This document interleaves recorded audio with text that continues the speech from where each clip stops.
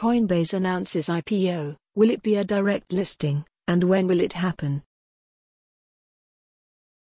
Today Coinbase officially announced what we have all been waiting for, their IPO. I have mentioned this pending IPO a few times on my website. Many of us were anticipating this, and the timing of the announcement makes a lot of sense. Bitcoin is approaching $25,000, and each day more traditional institutional investors join the herd.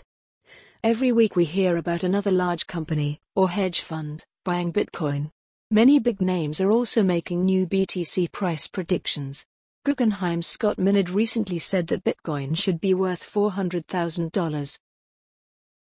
There is obviously a movement happening here. There is a lot of excitement and a different feel than the 2017 crypto bull market. Here is a list of 5 things to know about the Coinbase IPO.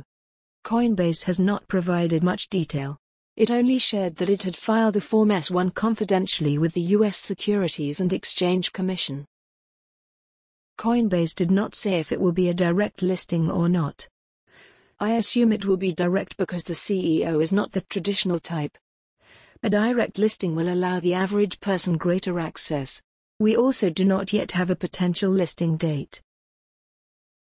The company is valued at around $8 billion. The filing should help shine a light on the company's operations and how profitable crypto and Bitcoin is for companies.